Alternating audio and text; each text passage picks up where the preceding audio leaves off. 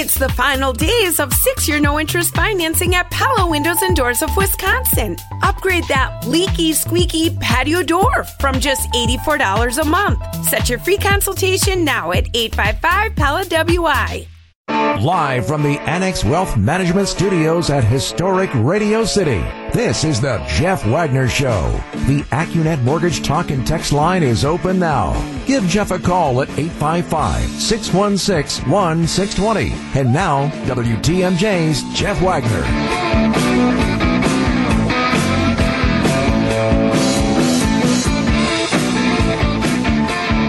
Good afternoon, Wisconsin. Welcome to the program. So very glad to have you with us. Yes, 95 degrees outside. I never complain. As somebody who does not like cold weather, I never complain when it's warm. But if you're out and about today, just be careful. Stay hydrated. All right. This is, every once in a while, I watch people do things, and you think, why do you think that's clever? I was telling the story last week when we were there covering the Bucks parade, and I was out we're on these risers on this great stage. Everybody's having a great time, and the parade is going to go past where we are, which is Kilbourne and Water Street downtown. Kilbourne being an east-west street, Water Street being a north-south street. And so I'm watching as people are coming for the parade. There's this guy, I told this story last week, who's out on a median strip again on the intersection. So he's kind of he's on this median strip that's on Kilbourne. And I'm watching him because he has this giant round mirror that is Velcroed to his wrist. And what he is doing is he is trying to reflect the sun off the mirror and point it at cars that are driving on Kilbourne. And the only reason you're doing that is you're trying to blind the drivers. And I'm sitting there watching this, and I'm thinking, first of all, what is he doing? And why is he doing this? Is the purpose that you want to blind some driver so the person loses control and piles into people that might be gathering on the parade route? I mean, but it's like, what sort of person does this? And then, because he was having trouble getting the angle there, then he decides it's going to be clever. And so I'm up on the stage with Steve Scafidi and Sherwin Hughes from The Truth. And so then the guy tries to reflect the sun and see if he can point it at us. So it's in our faces. And I'm thinking, okay, how pathetic and sad is your life that this is what you do for fun, that you're trying to, again, blind drivers, or, hey, there's these people up on the stage. Let me see if I can flash this in their face. So there's stuff that happens that I never, ever understand. And here's another one of these stories. Okay, United Airline flight heading, it's at San Francisco International Airport, and it's going to be flying to Orlando. Plane full of people. And do you know what AirDrop is? AirDrop is one of these apps, I guess, you can get on your phone. And what happens is if you've got AirDrop and there's people that are close to you in close proximity, I mean, you can send something to them without having to have their email address and stuff like that. It's as long as everybody's on AirDrop. And I'm oversimplifying that, but it's a way that you can get messages to people easier. So apparently what happens is there's a number of people that are sitting on this airline waiting to take off. And all of a sudden, dozens and dozens of them get the same message that shows what appears to be a gun on it. And that noticeably freaks a lot of people out after they get this picture of what appears to be a gun.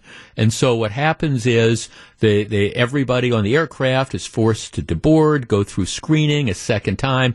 Well, as it turns out, you've got some punk teenager who has, on his phone, has got a picture of what turns out to be an airsoft gun, one of the things that shoots pellets, but very realistic looking. And this kid thought it would be funny to take this message and airdrop it and see how many people on the plane could get this.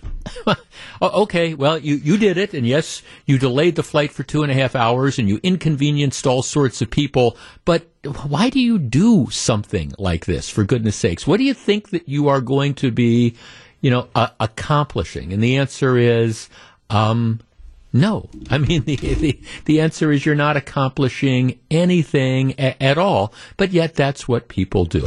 All right. first controversy I want to talk about, it comes from the village of Whitefish Bay, where I lived for almost 30 years. If you haven't seen the story, the Journal Sentinel had a big story on it, and I'm curious as to how you feel about the reaction. All right. The Whitefish Bay Library is on one of the main drags, kind of a north-south street, going, through the village of Whitefish Bay. And in front of the library, in May, apparently people involved with the library decided to partner with this organization that calls itself Bay Bridge, Wisconsin. And I think it would be fair to say that Bay Bridge, Wisconsin could be described as kind of a liberal activist group. They claim to be non-political, but if you look at the website, it supports a lot of what we would classically say are liberal causes. No problem with that. So in any event, they've done, the library has done other projects with them. And the Bay Bridge, Wisconsin folks come to this little area that's outside of the library where kids play and stuff like that. And they say, we want to put up a sign. And the library said, okay, fine, go put up a sign. And this is what the sign says outside the public library. Our vision: Whitefish Bay will be a welcoming community that recognizes systematic racism and actively works to address and dismantle it. How will you be a bridge in helping to repair and build a more equitable community? Our vision: Whitefish Bay will be a welcoming community that recognizes systematic racism and actively works to address and dismantle it. How will you be a bridge in helping to repair and build a more equitable community? All right, so they put that sign up there, and shortly after it goes up, a number of people start to complain. They say, okay, wait a minute here. What's going on here? Because the assumption of the sign is that there is such a thing as systematic racism, that our community, being Whitefish Bay, needs to work to address and dismantle it, and that, we need to repair our community and turn it into a more equitable community. Right, so a number of people say, wait a second, we've lived in Whitefish Bay for years, and, we haven't seen any examples of systematic racism. We haven't seen a need for if there's not systematic racism here in the first place, why should we actively work to address it and dismantle it? And what's going on here? So a number of the residents complain, and the library in response says, okay, well, we're going to remove the sign, and before we put up signs in the future, we're going to, develop some sort of sign policy, and we're going to have standards in order to avoid this. Now, this is getting extra attention because one of the people objecting is Steve Novak, who is former Marquette University basketball star. He played for in the NBA, and he's a resident of Whitefish Bay. And he's one of the ones who's saying, look, what's going on here, and why are we giving this one group, this Bay Bridge, Wisconsin, which, again, I think it's fair to describe them as sort of an activist liberal group. Why are we letting them speak for the whole community? So the library says they're going to take down the sign. That then generates a ton of response from people who say, well, what's the matter with this sign? I mean, why shouldn't we say that we want to be a welcoming community that recognizes systematic racism? What's wrong with this? And, we're not really saying the community is racist. We're just saying that there's racism in the system. Our number is 855-616-1620. That is the AccuNet Mortgage talk and text line. My comment on this is, what were people at the library thinking when they put this sign up in the first place? And given, regardless of whether you believe in systematic racism or not, to view this sign as something that's completely benign and not making a political statement, I think is naive at its best. And yes, you need standards. And what if somebody else put up a sign with a message that would be, I don't know, opposing this? I mean, at what point in time do you say enough is enough? 855-616-1620. They shouldn't have put this sign up in the first place. And yes, they need standards. And to say that this really isn't trying to make a political point, well, I'm sorry, I don't buy it. And if you're going to have signs like this, at least it should be put up with at least in my opinion, some sense of the community's agreement. 855-616-1620. That's the Acunet Mortgage Talk and Text line. And I think, like I say, naive at best for the library not to recognize that this was going to be an issue. Steve in Milwaukee. Steve, you're first. Good afternoon. Hey, you know what I really feel is that this is a classic case of the woke community overestimating white guilt. The assumption was Whitefish Bay is affluent, it's rich, and so therefore they have this terrible guilt, and they're more than happy to pay for it and acknowledge it. And the people of Whitefish Bay said, no, wait a minute, we haven't acted this way, and for you to assume that guilt onto us and to go ahead and speak for us as if we have to show attrition, no. Yeah. No, I think you're exactly right. And Whitefish Bay is about 87% white, and minorities make up the balance of that. But yeah, I think that there was this assumption there that everybody is going to buy into this idea, and this is going to be the status quo. And a lot of people don't. And it's not saying that they're supporting racism or anything like that. It's just saying, hey, look, we're not on board with like what you're talking about, that this white guilt and stuff as expressed in this sign. And to try to explain the sign away as being a non-political statement, I'm sorry, I just don't see it. We're having these ongoing discussions nowadays about teaching the racism theory and stuff like that. This sign sort of that represents that type of thing. If I can add, the word that the sign got wrong was systematic. That's the word that Whitefish Bay took exemption to, because it means as soon as you walk out of your door, you're contributing to the problem as a white person. That's what they took exception to. Yeah, no, I think, thanks, right, exactly. I mean, exactly. If this was a broader sort of statement, or a positive sort of statement, and by saying, okay, we Whitefish Bay, we promote a welcoming environment, and we worship diversity or something like that.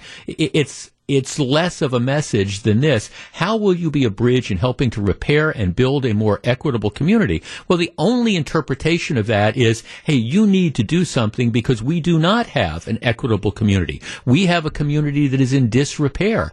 And maybe you can make that argument, but a lot of people are going, hey, we've lived in this community our entire life. We have not seen examples of that, and we resent one self-proclaimed group deciding to speak for everybody. And again, to me, incredible naivety on the part on the part of the library for just kind of not recognizing that this was going to be a problem. And I do think it goes back to this larger issue. If you are going to start erecting signs on public property that have political messages, whether the groups that are putting them up there or not want to say they've got political messages, well, you've got to have some standards that do it. So Whitefish Bay got it wrong in letting the sign be posted in the first place. They got it right by putting it down and saying, okay, we're going to take a step back and figure out what we're going to do next. And as far as the people who complained, all right, they're not racists. In fact, they're just saying, look, we're not going to allow one group of people to speak for this community, and I think they get points for that. Welcome back to Jeff Wagner on WTMJ.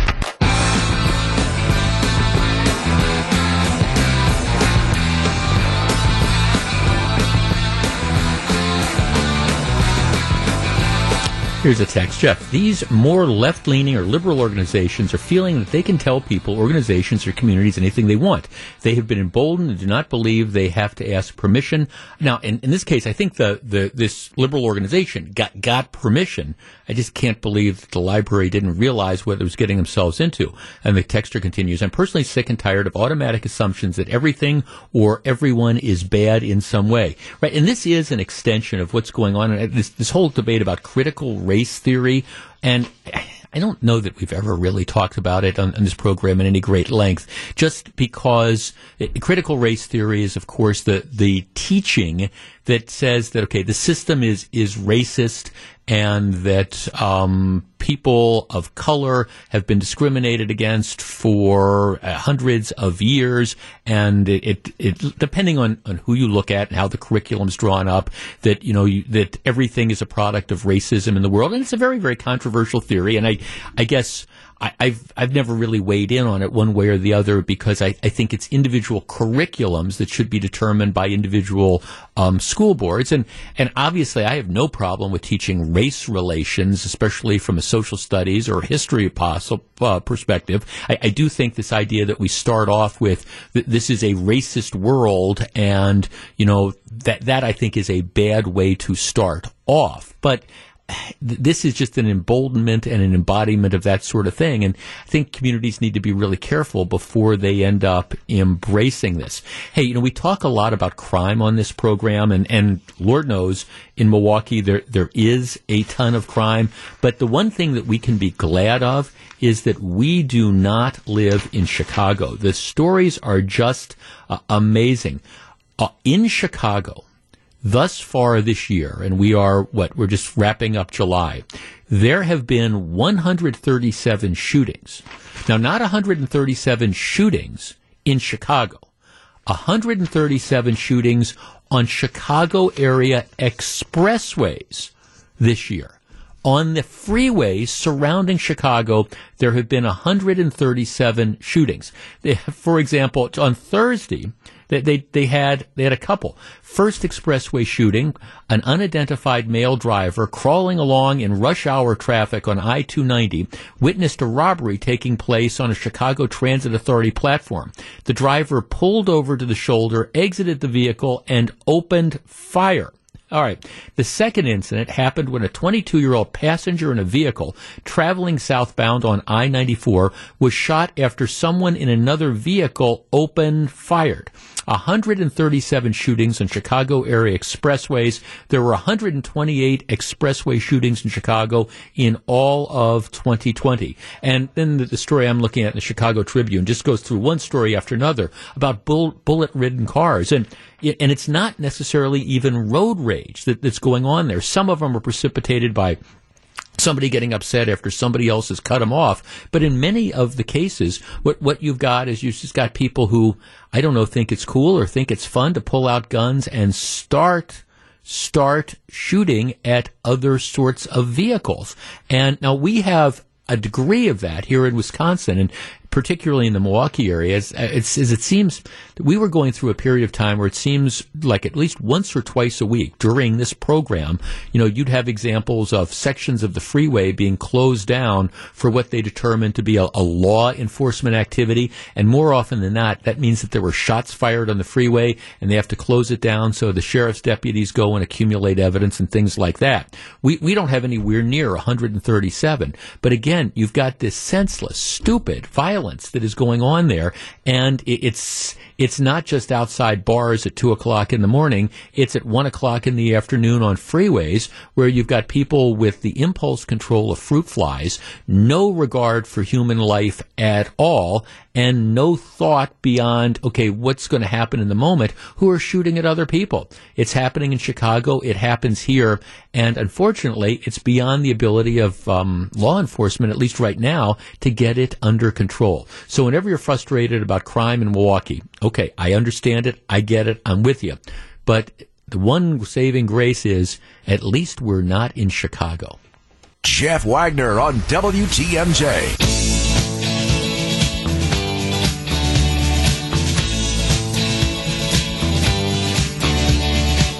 Okay, let's start with a couple basic premises. First of all, you do not have a right not to be offended. That's just, there's so many people out there who just, as I describe them, the politically correct and the perpetually offended, wake up every day looking for something that is going to offend them. And you do not have a right to not be offended. That's just that's life. Also, having no class is not a crime. There's all sorts of people that do stuff and you say, man, what a no class what a no-class action. But that is not necessarily a crime. And I was thinking about that, another story from the parade. And by the way, I hate to tell some of these like negative stories, because like the Bucks championship parade was just great. It was a hopefully I'd say once in a lifetime, but hopefully like a once every year sort of thing. But when we're down there in the crowd, and these are people of all ages that are down there, a lot of folks are down there with their kids. There's a guy on one of the street corners right by where we are, and he's selling T-shirts that he has made up, and the T-shirts on the front of them say Greek, and then it's got the F word, and then freak, and he's waving these T-shirts around, and it says something on the back that I can't say on the radio either. And I'm thinking, all right, well, I guess he's got a right to do it. But, who's down there selling T-shirts and sticking you're down there to celebrate the Bucks championship, and you've got your 6 and your 8-year-old kids that are down there, and you've got some idiot that's standing on the corner trying to peddle these T-shirts with obscenities on them. And I thought it was a kind of a no-class move. But not having class, and I'm not saying that people shouldn't be able to buy those T-shirts if they wanted, but, in the context of people who were around there and stuff, again, I thought it was a no-class move. But that is not a crime. I understand that people are supercharged when it comes to politics. I have been doing a radio show in this market for a long time. I remember what people said about Bill Clinton. I remember definitely what people said about George Bush, especially, in the aftermath of the Iraq War. I remember what people would say about Barack Obama. I certainly remember about the things that were said about Donald Trump. So, and it comes from both sides. It seems like if your guy isn't in power, well, then you're just outraged by the person that is. So it comes from the left and right. This is not political, what we're going to talk about. At least in my opinion, it's not political. Which brings me to this story out of a suburb of New Jersey, Roselle Park. It's a little village. Now here's the deal. There's this lady, and she hates Joe Biden. Her name is Andrea Dick, diehard supporter of Donald Trump, hates Biden, thinks that Biden stole the election, can't believe that he is the president. Okay, all well and good. Well, her mother lives on a main street going through this borough in Whitefish Bay, this borough in New Jersey. And she's got a big fence in front of her yard. And so Andrea goes over to Mom's place and starts putting up signs on the fence or banners. And you can buy a lot of these banners through Amazon. But some of them, like to give you an idea, one says, "Don't blame me, I voted for Trump." Okay, it's stuff like that. And there's 10 different signs that she puts up. Well, and they range from "Don't blame me, I voted for Trump" to, of the 10 signs, 3 of them have obscenities in them. And typically it's the F word, blank Biden. Big block letters put up on the streets. And so any passerby, anybody that's driving down the public street, you're going to see this sign that's got the obscenities on it. Well, this particular community in New Jersey, they have an ordinance. And, the ordinance prohibits the display or exhibition of obscene material. So a number of the neighbors complain, not about all 10 of the banners, but about the 3 of the 10 that have the words that I can't say on the radio, and that you can't, that they don't put on TV, and that most newspapers rarely use. But they're up there on display, blank Biden, blank Trump, whatever that could be. In this case, it's blank Biden.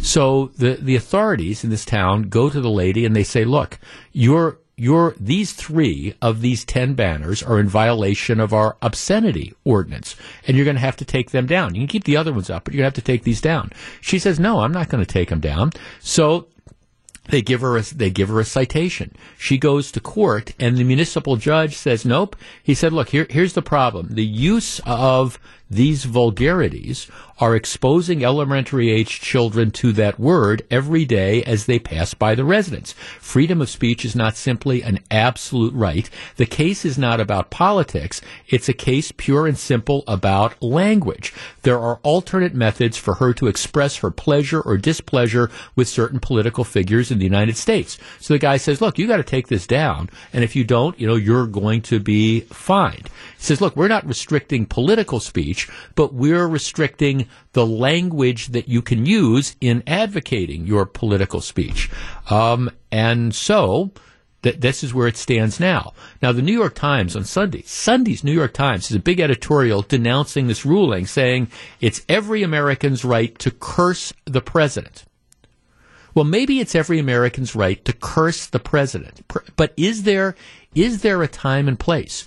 Because you want to say this about the president, do you have an absolute right to display your displeasure in words that most of us would consider to be inappropriate on public banners put on signs visible to kids? All right, our number, 855-616-1620. That is the AccuNet Mortgage Talk and Text line. I confess I've been waiting several days to discuss this with you because I'm really curious where people come down.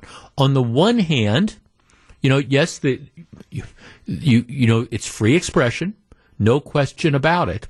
On the other hand, I guess the question is the First Amendment, does this lady have this absolute right? Or does the community have a right in saying, look, there's certain community standards. You can say you hate Biden. You can say you hate Trump. But is there any, and should there be any limitations on the way that you express that? Or are there no standards anymore, essentially? 855-616-1620. That's the AccuNet Mortgage Talk and Text line. I'll tell you where I come down on this, and we're going to discuss it in a couple minutes. I mean, what do you think? And imagine this scenario. Think about your neighborhood, and if you have kids or your grandkids, you've got the person across the street that doesn't like Biden or doesn't like Trump or whatever, and it's got the signs with the obscenities up there, so that every time your kids leave the house to walk to school or your grandkids come over to see grandma and grandpa, this is these big signs across the street or next door in using language that you would not use probably in front of your 8 or 9 or 10-year-old kid. 855-616-1620. Who's right, who's wrong? We discuss. Back to take your calls. Here's WTMJ's Jeff Wagner.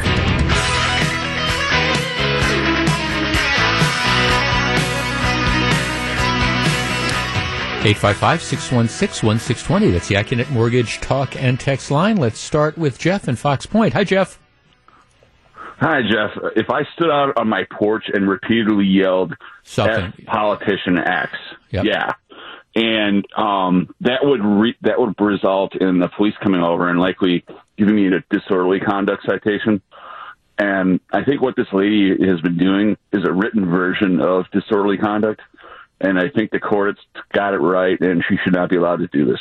Well, see, thanks for calling. I think that raises an interesting thing. Now, it's one thing. All right. The question is, are there limits to political speech? See, there's this 1971 Supreme Court case that had the guy was a Vietnam War protester, and on his jacket, he was walking around and he had a patch and it used that word in reference to the draft. Blank the draft, stop the war. Okay. And so they gave him a citation for, again, disorderly conduct, and the court said, no, it's protected. But this, I think, number one, is different, and number two, I think maybe it's time to revisit that if this is how it's going to be applied. See, I agree with you. You could not, if you wanted to stand in your front lawn and scream at the top of your lungs, that word, and whether you want to scream at and direct it to a local official or the President of the United States, regardless of who the President of the United States is. See, that's why, to me, this isn't a Republican or Democrat thing. It's a question of, does a community have any right to have any sort of standards at all? And that's that. I think that we say that there are limits to the First Amendment. You can't You can't be disruptive. You can't stand up and, what's the common example? You can't scream fire in a crowded theater. To me, now this isn't screaming fire in a crowded theater, but at the same time, you are exposing, in this case, children and other adults to something that, I think by all standards, still remains an obscenity. And I picture this and I'm thinking, okay, if you've got the grandkids coming over and this lady lives across the street from you, or, you've got to walk by or drive by this on a daily basis to get the kids to school or whatever, or forget even kids. I mean, I understand that standards have changed. I understand that there is language which is used in private conversations and on cable television and things like that. There's language which is used today which you would not have used as often, in 10 or 20 or 30 years ago. So I get it. And this isn't about being a prude, but it is about, to me, a question of whether a community has the right to have, certain standards. And I think, it does. It's one thing, if you want to have political signs that are out there, that's okay. I mean, and there's no problem with that. And you can certainly have, to me, political signs that are critical of a current administration. But, I think that there have to, and I think a community should have a right to have certain limits of that. Now, here's a text that says double standard. I don't know. So, Jeff, once again, there seems to be a double standard. When people were criticizing or name-calling President Trump, it was okay no matter what. It didn't matter whether it was written or verbal on public property or not. Now it's apparently not okay with this president. No, and I want to respond to that because I don't think that's the case. I think it's always not been okay. And I think you have to have certain standards. Some people would say that as long as it is political speech, we can't have any limitations on it at all. That the First Amendment has to be absolute.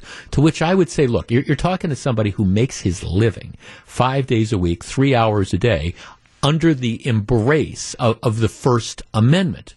But even at that, there are limits as to what you can do. And yes, I treasure the First Amendment, but at the same time, I think, we need to move. We've become so desensitized to stuff that I think most people would find to be not just offensive, not just off-putting, but things that, you don't necessarily want to be exposed to. And I'm not talking about like bad ideas or whatever, but if you strike this down, this obscenity ordinance, what does that mean? Does it mean like that anything goes at all? Could you use, let's say you wanted to send the same message, but instead you wanted to direct it to, the local grocery store. So instead of saying blank Biden, you're saying, blank Frank and Harry's grocery store. All right. If you could stop people from saying that second thing, shouldn't you be able to stop them from saying the first? Do we have no standards at all because it's political speech? And my answer would be no. That's at least not what the law should be. You should feel free to criticize your elected officials. You should feel free to express your displeasure in very, very strongly worded terms. But when you start going into the public thoroughfare and putting these signs up there, it's not like you're going to City Hall and expressing this opinion. It's not like you're writing a letter to the editor of newspaper. It's not like you're writing a blog post. It's not like you're doing a podcast. You're putting this up, again, in a public thoroughfare where kids and other people are going to pass. They're going to challenge this. The ACLU, interestingly, is going to come to the defense of this lady. They're going to say, no, the government has no right in putting any restrictions at all on speech as long as it is politically based. I hope that's not the state of the law. Back with more in just a minute.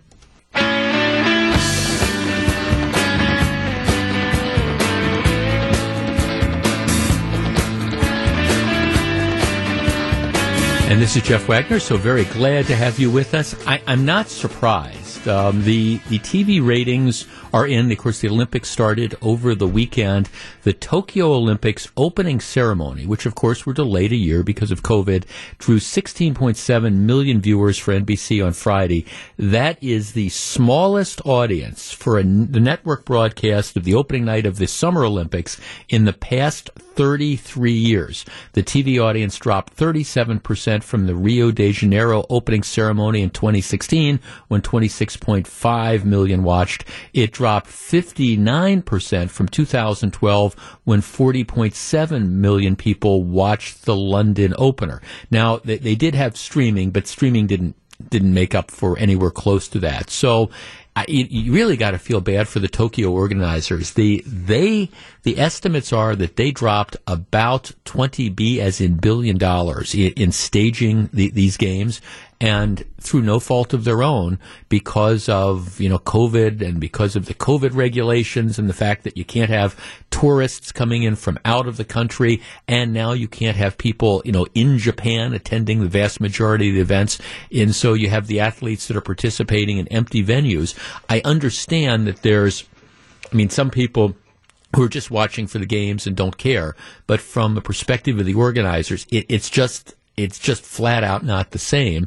Maybe it's the fact that the Olympic Games were delayed a year. Maybe there's just all the other stuff that's going on. But these games, at least from a viewer's perspective, turning out to be a huge, huge bust. Now, that's not saying that things, can't turn around over the course of, the next week or two, but at least the initial numbers not good at all. And you wonder what that's going to mean for the Olympics in general moving forward. Is this going to be the start of a trend, or is just what happened in Tokyo, is this just kind of a one-off, and will things be better by 2024? Don't know. All right, a lot of stuff coming up on the program. Don't go anywhere. Live from the Annex Wealth Management Studios at historic Radio City, this is the Jeff Wagner Show. And now, WTMJ's Jeff Wagner. I wonder if people understand what's going on with the Joseph Mensah case. Joseph Mensah, of course, is the former Wauwatosa police officer who's now still working in law enforcement in a different community, who was involved in 3 shootings in 5 years. And in all 3 cases, the district attorney in Milwaukee County, John Chisholm, investigated the shootings and determined that the shootings were appropriate and that there was not a basis to bring criminal charges. So the question is, well, what's going on here? Well, in one of the shootings, the shooting of a guy named Jay Anderson back in 2016, and this was the case where Mensah came upon him, and I think he was in his car. It was late at night. He was in Hart Park in Wauwatosa, had a gun next to him, and Mensah's story is that he was reaching for the gun, and that's why he fired. So the district attorney's office investigated and determined that there was not a basis to bring criminal charges. Under normal circumstances, that ends the inquiry. But as we all know, Joseph Mensah is a lightning rod for various sorts of allegations and concerns.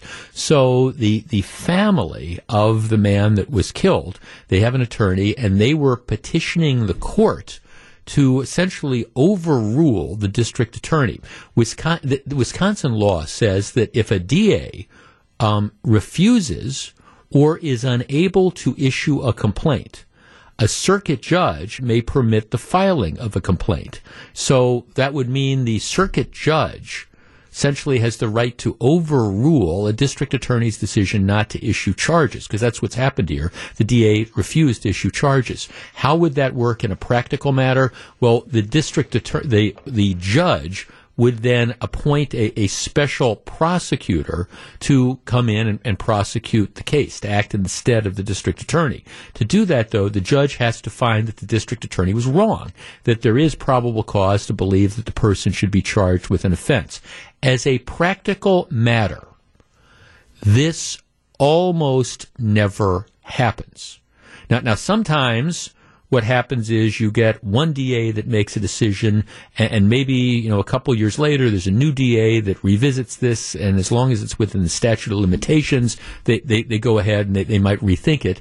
Sometimes that happens after years. Remember, that was the Bill Cosby case. One district attorney reviewed the case, determined that there was no basis to bring charges, and then years later, another DA decides to take a different position and bring charges. That ultimately gets reversed. This is different because this would be the judge disagreeing with the district attorney and saying, I think there needs to be charges. My guess is the chance of this happening is slim to none. I think that if you look at the various evidence, you can certainly understand why John Chisholm made the decision not to issue charges. And I guess we're going to be awaiting a decision that's going to be coming out, I think, on Wednesday. But I will be stunned if the judge decides to appoint a special prosecutor to bring the charges. And I will be more stunned if the charges would result in a conviction under these circumstances. I think Chisholm ended up getting it right. I was struck by, one of the comments, and we've been playing the comments from the attorney for the Anderson family, who is pushing for the issuance of criminal charges.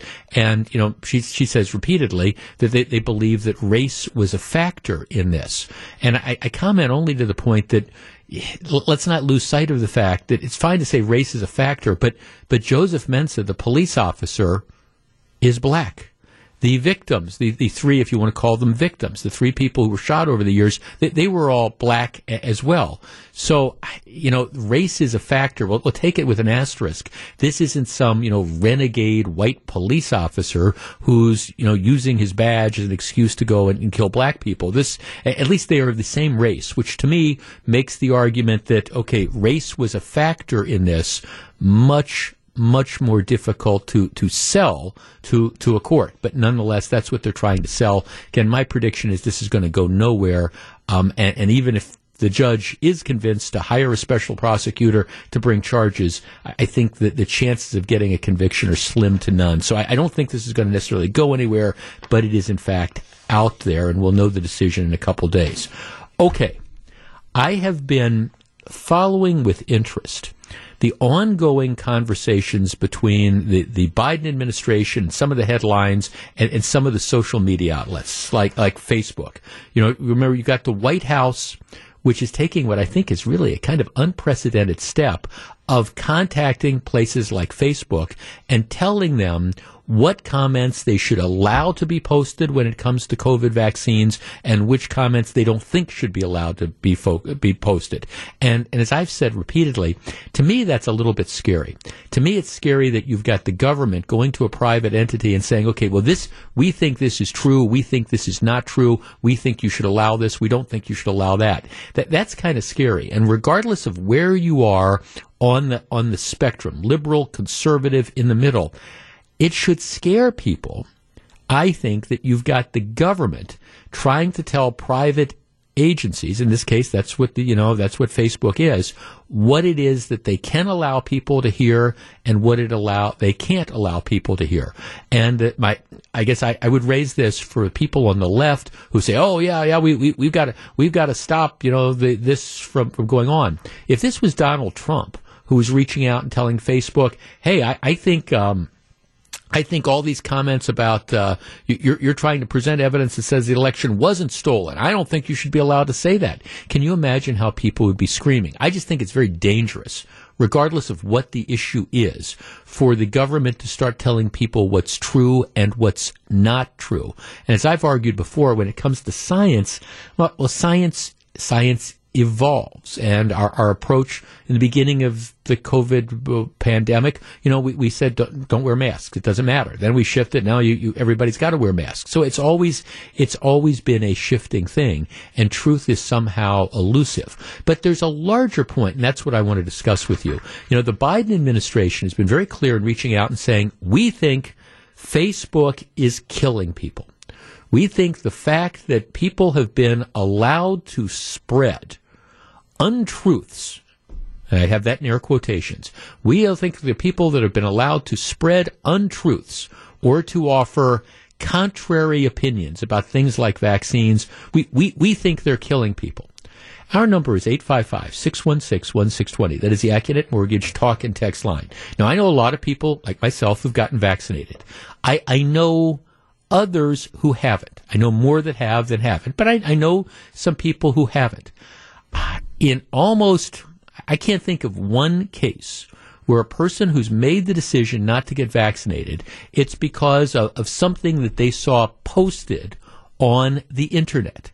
In general, the people, at least that I know, who've made the decision not to get vaccinated, there's reasons behind it. Beyond, they're planting microchips in these things. I mean, my guess is regardless of whether or not comments were up on Facebook somewhere, the people that by and large have decided not to get vaccinated would still not get vaccinated. There's huge vaccine hesitancy in minority communities all across this country. And I don't think that's because of stuff they're reading on the internet. And yeah, I know that there's some people who are very, very skeptical of the government, but it's not, I think, because of what they're reading on the internet. It's because of just their general approach to things. Our number, 855-616-1620. That's the Accurate Mortgage Talk and Text line. Is Facebook, quote unquote, killing people because, I don't know, it allows some people, it allows anti-vaxxers to go onto its platforms? 855-616-1620. That's the Accurate Mortgage Talk and Text line. And my answer is, I don't think so. Not in the overwhelming majority of cases. I think most people who have decided not to get vaccinated have decided it not because of some, I don't know, post they saw somewhere, but because, well, of various reasons. And if you're one of the people that have decided that you're not getting vaccinated, is it because of some Facebook post you saw somewhere? My guess is no. 855-616-1620. That's the Accurate Mortgage Talk and Text line. I think the role of social media in this whole discussion is vastly overblown. We discuss in a minute. Jeff Wagner on WTMJ.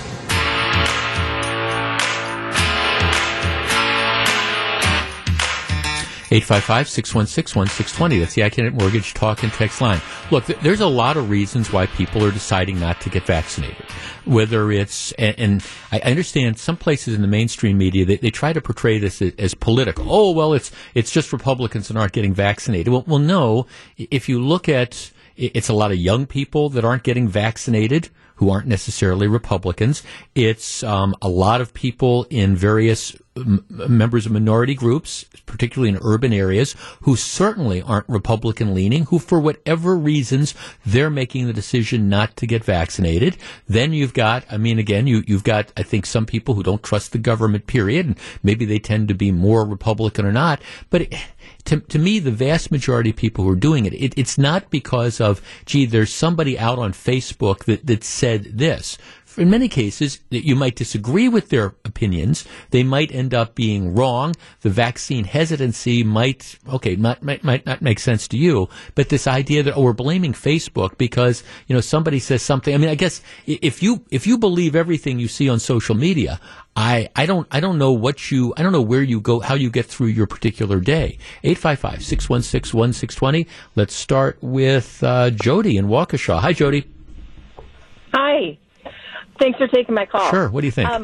We've seen a lot on Facebook where they delete things or they take things off because they find them not true. You can't just put blatant stuff out there that's not true. They've kind of monitored that. And so, I'm okay with them putting information out about the vaccine. I wish everyone would get vaccinated, and I understand some people don't for medical reasons or whatnot, but I'm afraid that we're going to be in for some trouble up ahead if we don't get a handle on these variants. I just really think it's important, and I think we're going down a poor road right now with thinking it's all over and people don't need to get vaccinated. The other people are vaccinated. How do you think we do it, Julie? Jody? How do you think we do it? I guess to me, it's not saying, okay, well, we're going to, for example, we're going to crack down on Facebook, and if somebody's got concerns about the vaccine, we're not going to let them express their opinion, because I don't think censoring people is the way to do it. How do you think we get more people vaccinated? Not true. I don't mind people giving their opinion, but if Facebook looks into it and finds that what they're writing isn't true, I think they have every right to take it down.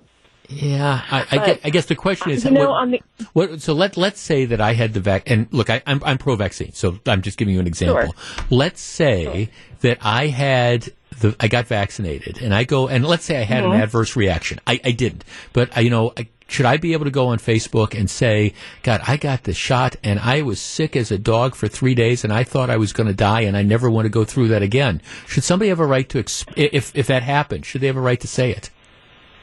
You know what? That's a true. If that's a true story to them, yes. I'm not saying that they can't say their own experiences, but when people try to pretend they're some type of scientist and give, your DNA is going to be changed or whatever, right? Or there's microchips in the vaccine and stuff like that. Exactly. I mean, people are going to have adverse effects to it. You have adverse effects to the flu shot, or whatever. You're going to have a percentage of people that have that. Okay, let me go back to my basic question. Someone that's been hospitalized, they're going to say, "Hey, get the vaccine. This isn't a cup." Right, and again, I'm not trying to talk people out getting vaccinated. That's not. How do you think we get more people? All right, the vaccines have been around for months, so it's not like for the vast majority of people that they haven't had an opportunity to do it. It's because they've either chosen not to or they just haven't gotten around to it. How do you get more people to get vaccinated? Well, I think no matter what political party you are on, I think every political person that has a microphone should encourage people to get vaccinated and not put fear in their minds. Mm-hmm. Yes, we all have to be realistic. Yes, there's going to be people that are going to get sick from the vaccine. I think the far majority don't get sick from the vaccine. Absolutely. But I think it's been so politicized that if I want to back Ron Johnson, and he's kind of on the fence about the vaccine, I don't think I'm going to get it. I think it's really irresponsible because I think it's leading this country down a road that we are going to be in a situation where maybe we have to close down. We have to wear masks. See, and I wonder whether if you look at the vast majority of people who aren't vaccinated, I wonder if it's people who even care about politics, if it's because we know, for example, the under 30s, huge chunk of people under 30 who I don't think I don't think they care. If they know who Ron Johnson is, I'm not sure they care what Ron Johnson thinks one way or the other. It's just they're 25 years old. It's like, why bother doing this? I'm young. I'm invulnerable. Or people in certain, like some of the minority communities who have this just basic distrust of government in general. I guess I don't have. I think there's a community of people that don't like to be told what to do, and so even if their common sense part of their brain would say, well, this probably is what I should do, but being you're telling me to do it, I'm not going to. Yeah. No, I think thanks. No, I think I think thanks for the call, Julie. I think you're sort of you're on to something. I guess I go back to my basic premise, though, and do I think people should be able to lie with impunity? No, of course not. But at the same time, I think I used to say this about like talk radio as well. I would listen. People would say, "Oh, that talk radio is too influential," and I always thought talk radio. I always thought those of us who do this for a living get too much credit and too much blame. And I mean, look, the truth of the matter is, if I sat here and I could spend 3 hours a day, 5 days a week saying the sky is green, the sky is green, the sky is green, well, okay, the vast majority of you are going to say, no, Jeff, the sky is blue. I mean, I could talk myself blue in the face. I think the same thing is true of other aspects of social media as well. Now, there might be people who are it's a reinforcing message that you go onto social media and you hear, you're reluctant in the first place to do this, or you don't want to do it, and you perhaps get reinforced by this. And I acknowledge that that's out there. But as we try to figure out ways to get more people vaccinated, if that's going to ultimately be the goal, I'm still not sure clamping down on social media, for example, is the way to do that, because again, I firmly believe without, even if you took off, you took off some of the loudest voices that are out there encouraging people not to get vaccinated, I'm still not sure that people would choose to do that. Like I say, I know very, very smart people who have made the decision not to get vaccinated. I don't understand it, but it's a decision that they have made for various reasons, and they're going to end up having to live with the consequences. Then I know, like I say, people who have people in that like under 30 crowd who just don't want to do it because they think they're invulnerable and they don't think that there's going to be any long-term consequences for COVID. And I'm not advocating that, but that's just kind of the decision that they've made. Back with more in just a minute. You're listening to Jeff Wagner on WTMJ. All right, here's a text that kind of I think, puts a bow and a ribbon on our conversation. Jeff, I feel that people at this point that have not gotten the vaccine have the right to make that decision.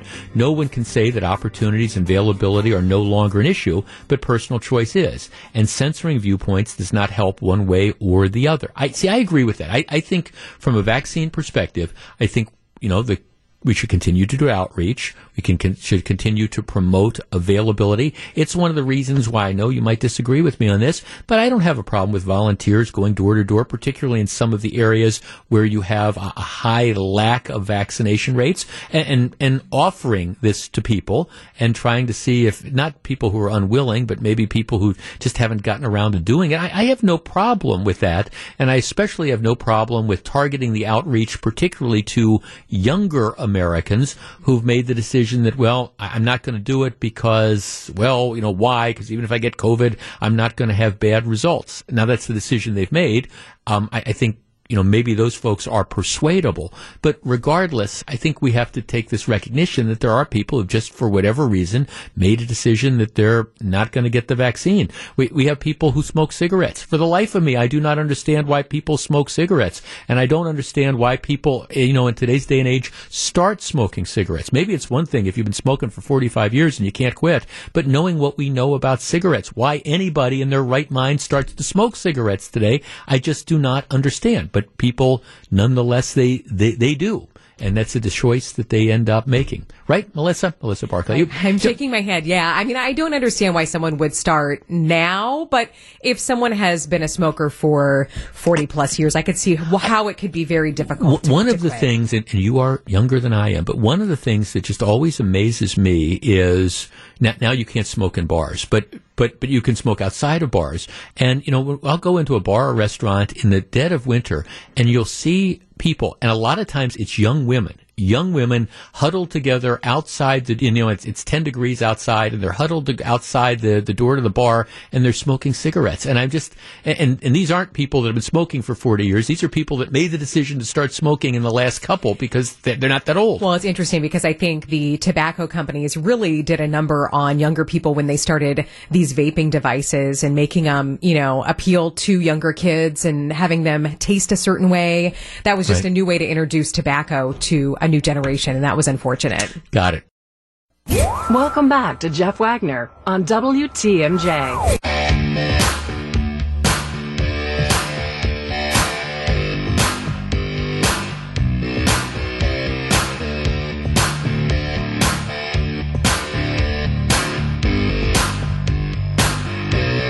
All right.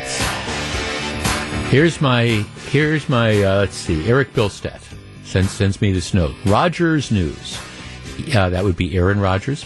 Ian Rappaport on Twitter reporting. And Ian Rappaport was one of the guys who's been reporting, Rodgers doesn't want to play, big rift, all this stuff. So Packers training camp opens, I think, formally on Wednesday. Veterans are supposed to report tomorrow. If Rodgers doesn't report, he is subject to fines that cannot be waived. That's what the rules are. And they're kind of nasty fines.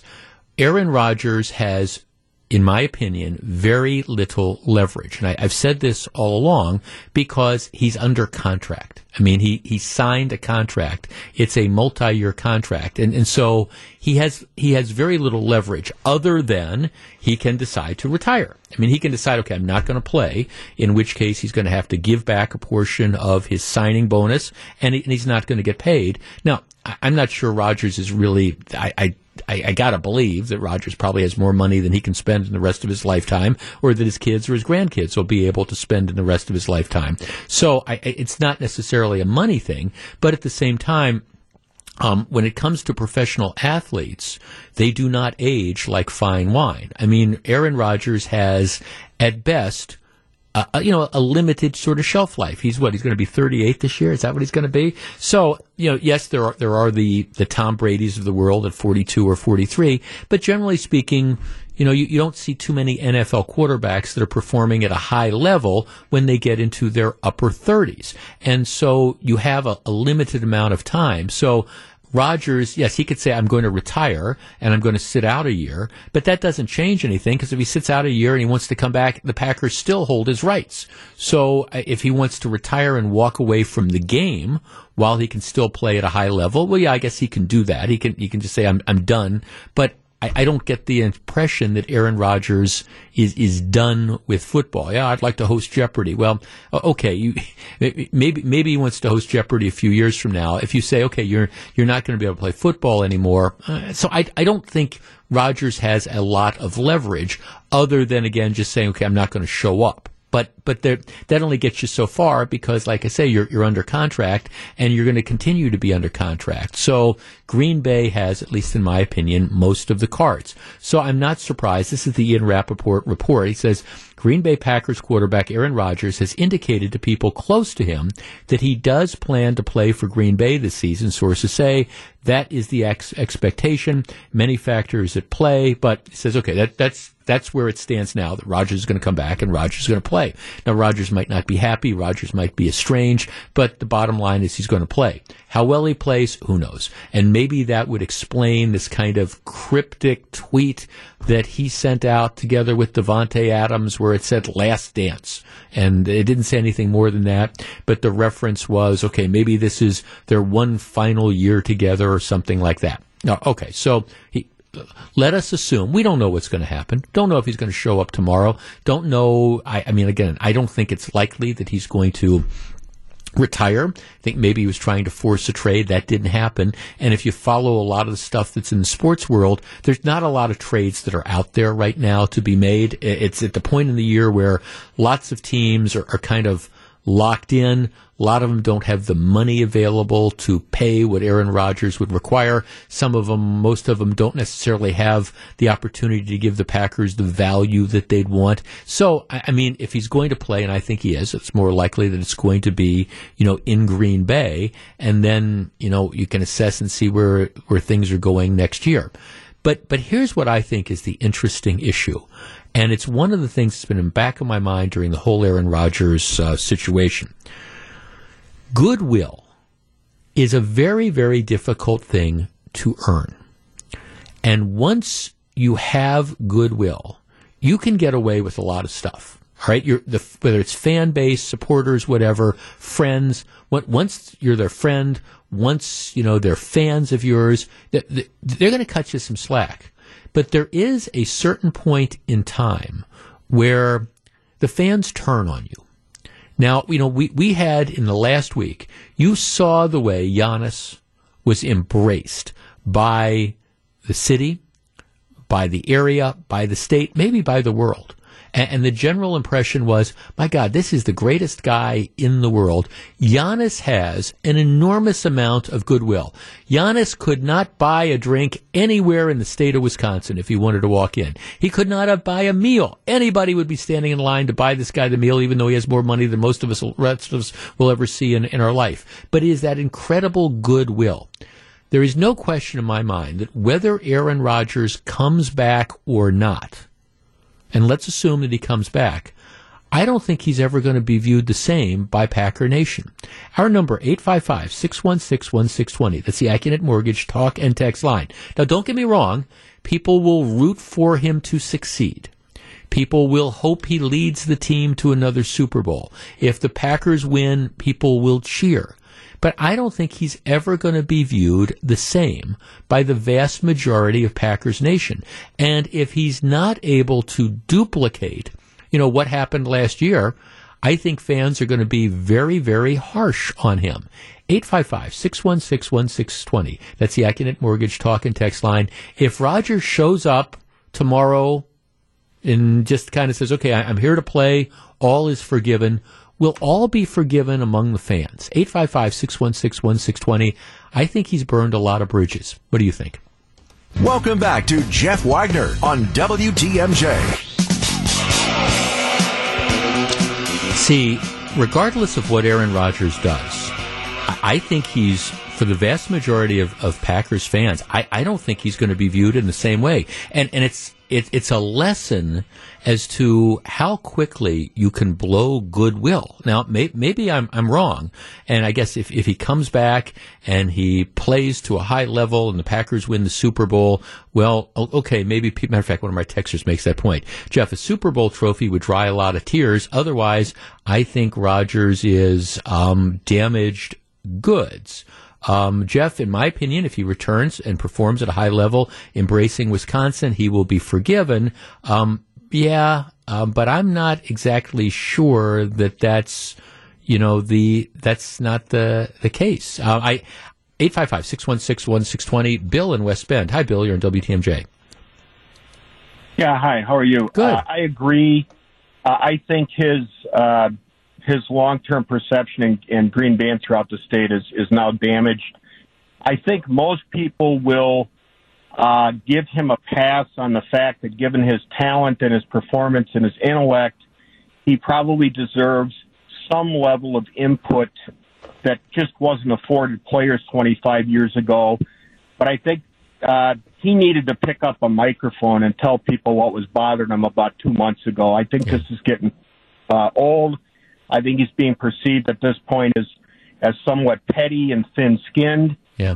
And to me, the broader issue.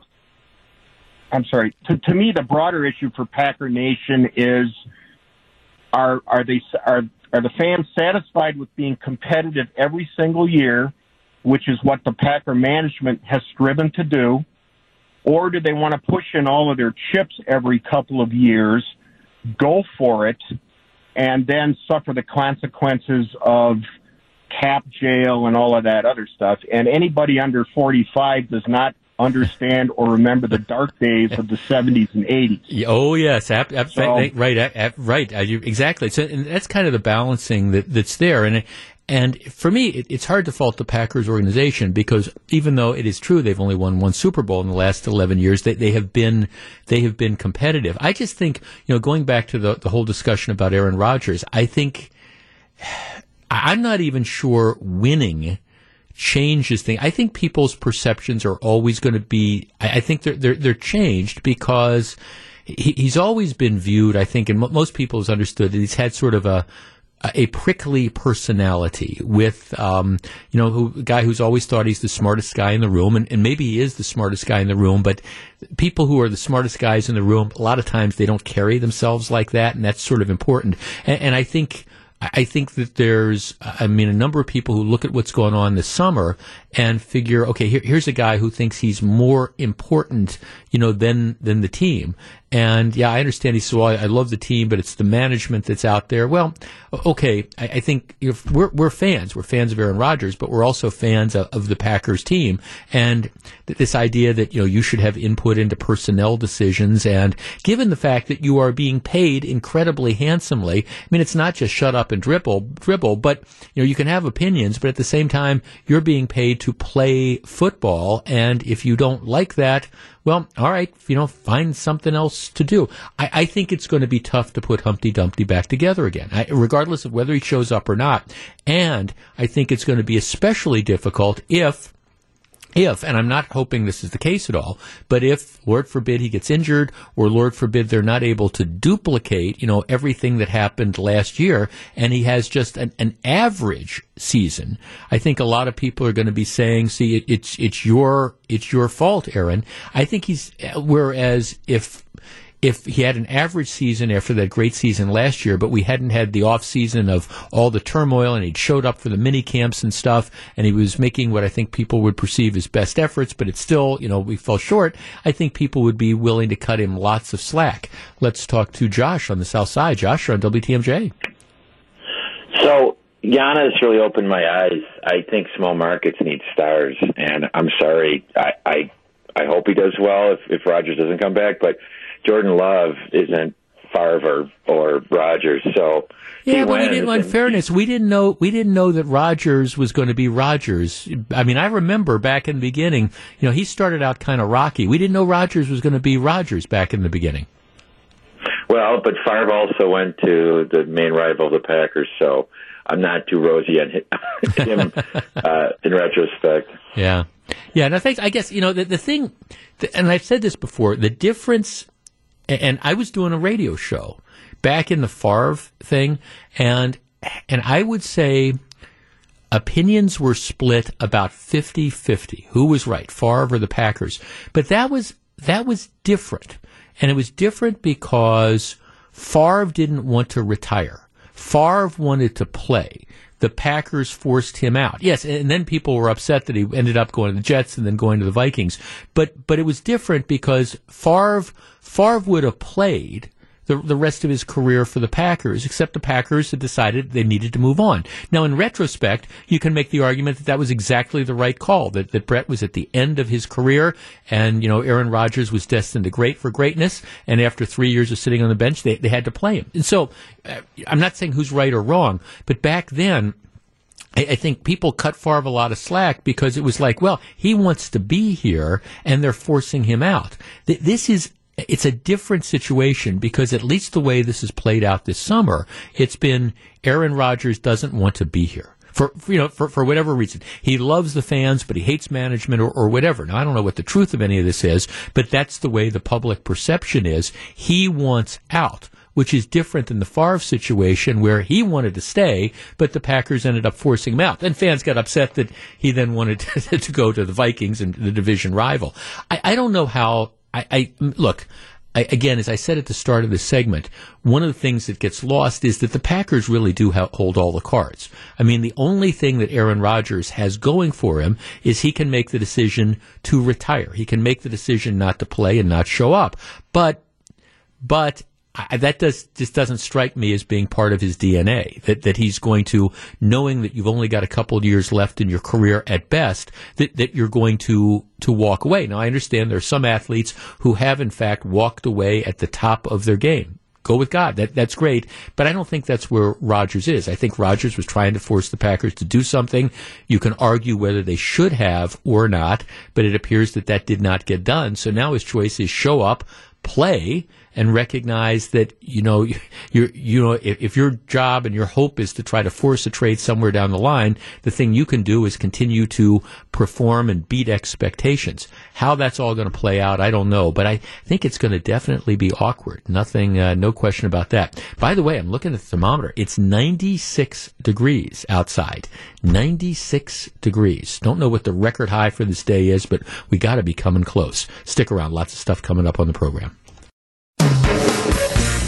Live from the Annex Wealth Management Studios at historic Radio City, this is the Jeff Wagner Show. And now, WTMJ's Jeff Wagner. I want to back into our leadoff topic for this hour by telling you the story of State of Minnesota Democratic Representative John Thompson,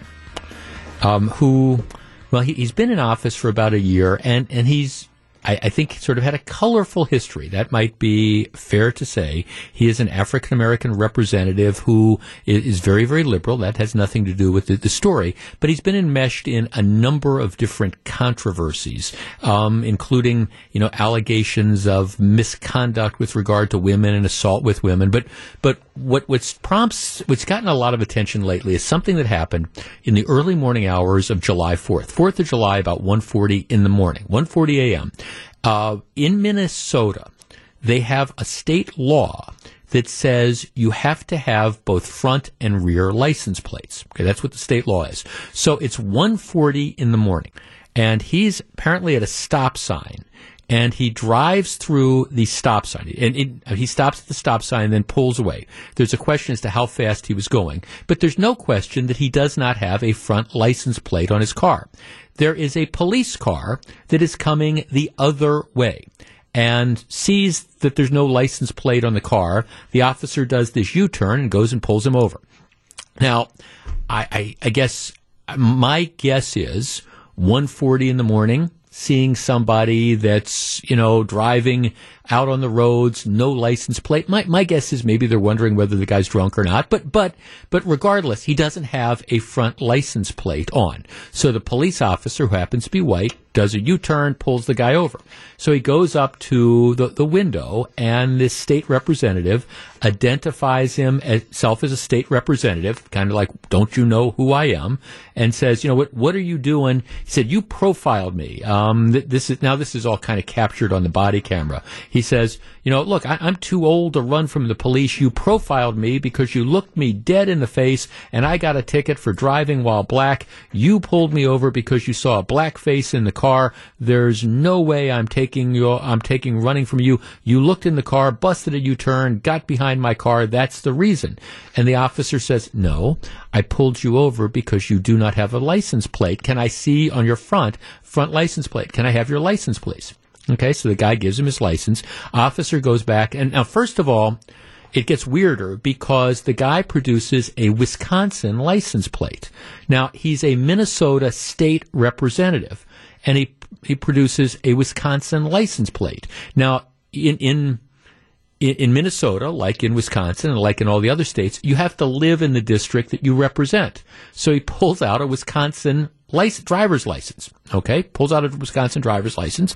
Guy goes back. The cop runs it. The officer runs it, and it turns out the driver's license is suspended. So he's got a Wisconsin driver's license that is suspended.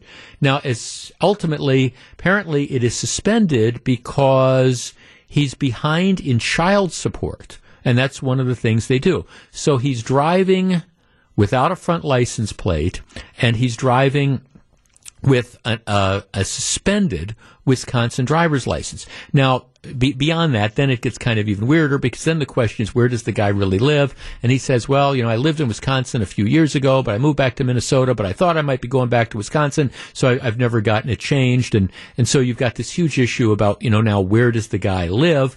Since he's gotten all this attention, now there's these allegations that women are bringing up, talking about how he assaulted them or beat them up or stuff like that. So this is a very embattled state representative. But it all started because of this traffic stop, because they pulled the guy over because his line is, this is driving while black. Nobody's jumping on this particular bus.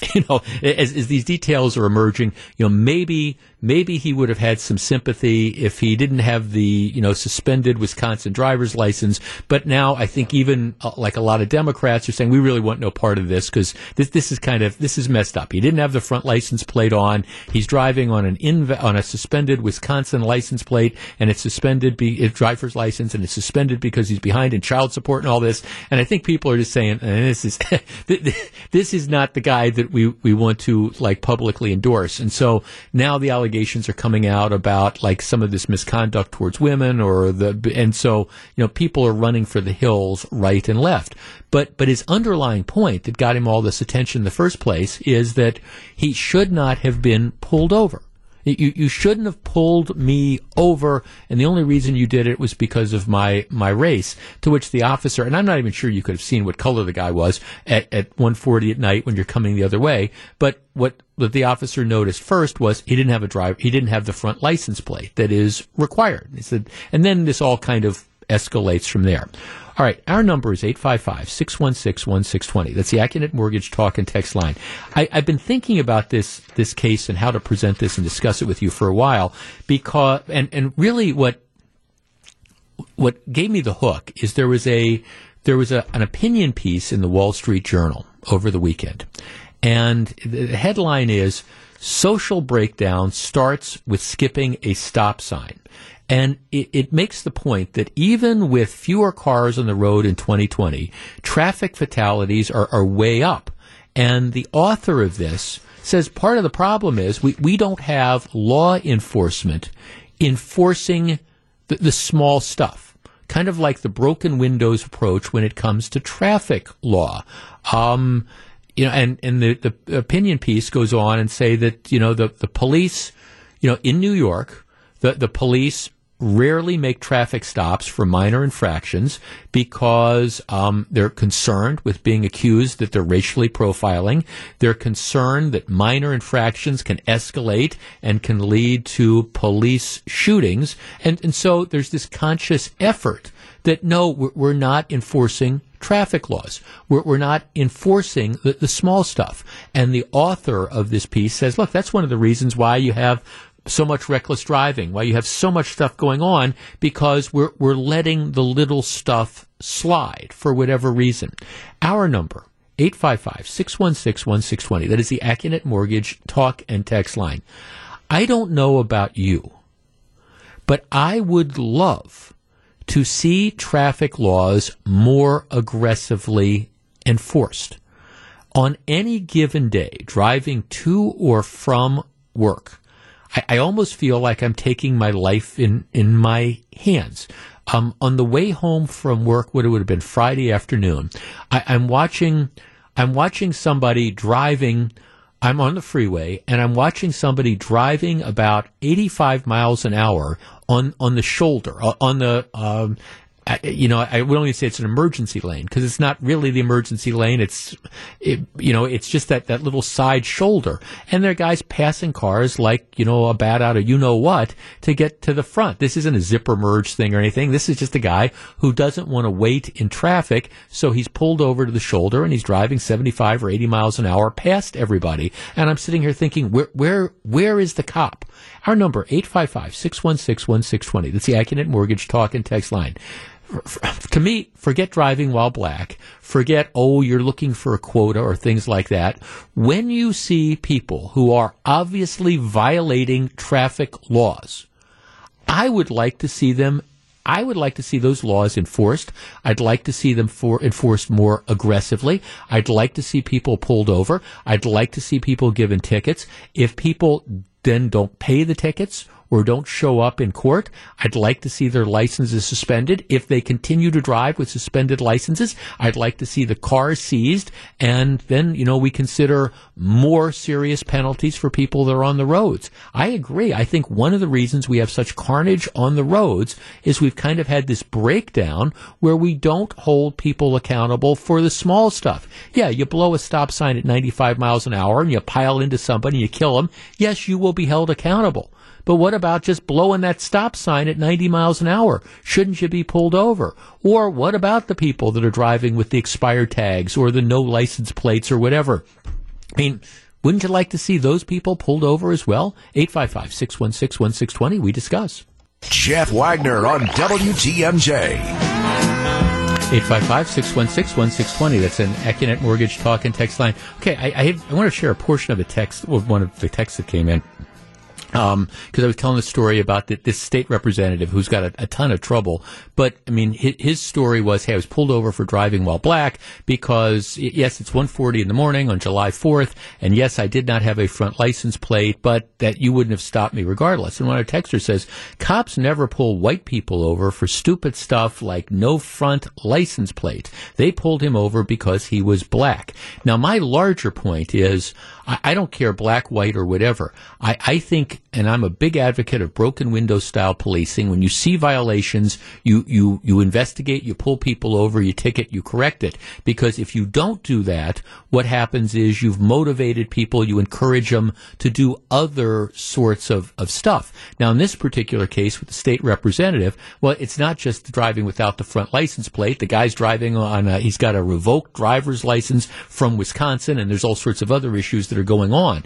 But I do find it interesting that at least one of our texters is saying, well, okay, it's only black people that get pulled over for this kind of stupid stuff like front license plates.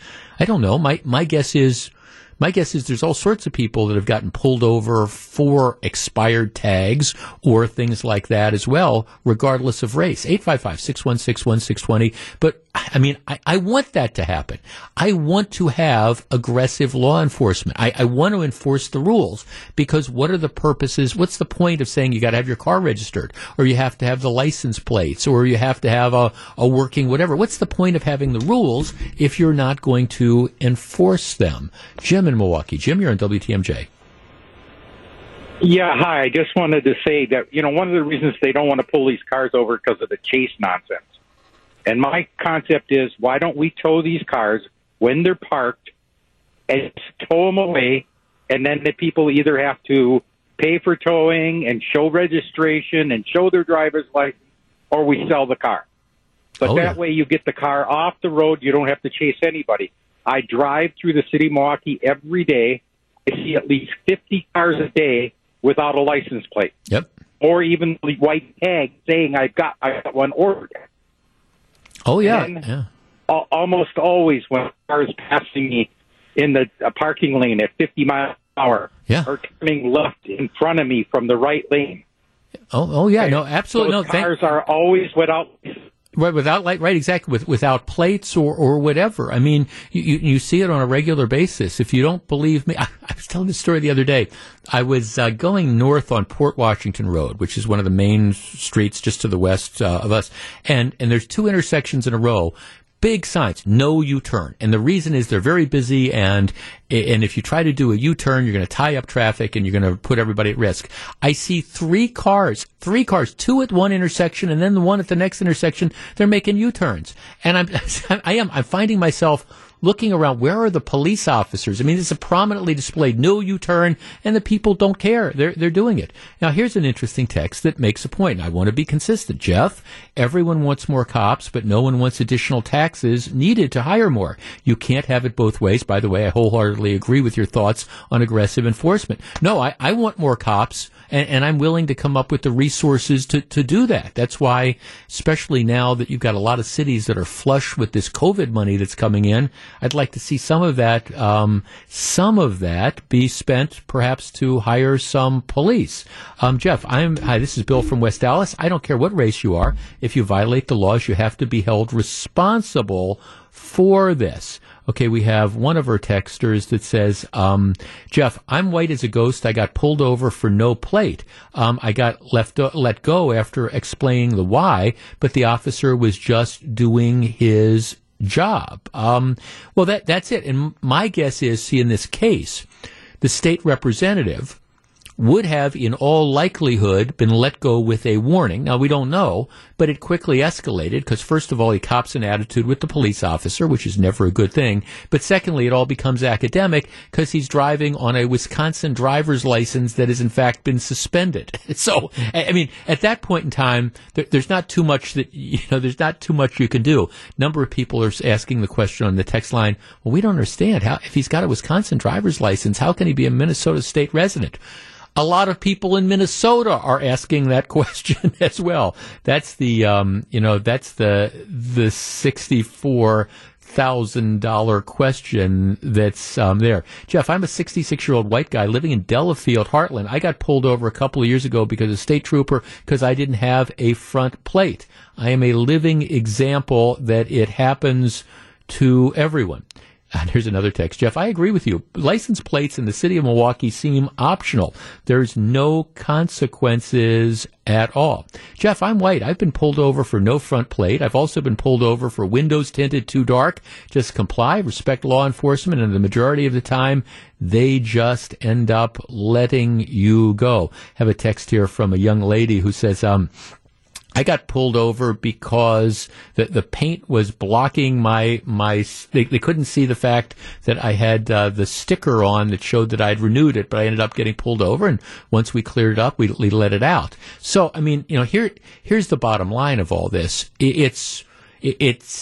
I want to see people pulled over. Now, I don't want to see people pulled over because of their race, but I want to see people pulled over. You're driving without a front plate. The law says you got to have a front plate. Sorry, I'm not going to be sympathetic if you end up getting pulled over.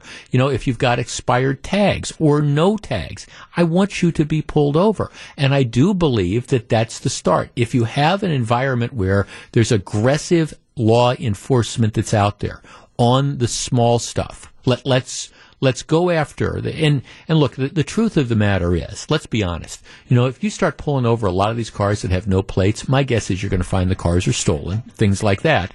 And, then, maybe that's going to make stuff safer, as it does.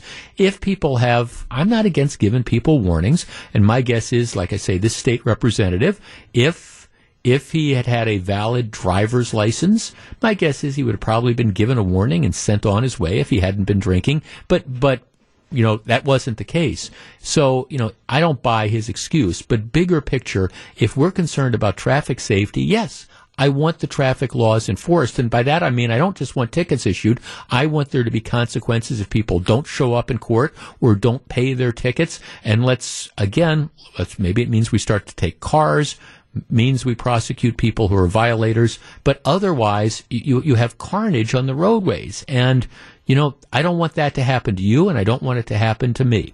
Okay, when we come back, we find out what John McCure has on his mind for Wisconsin's Afternoon News. Stick around.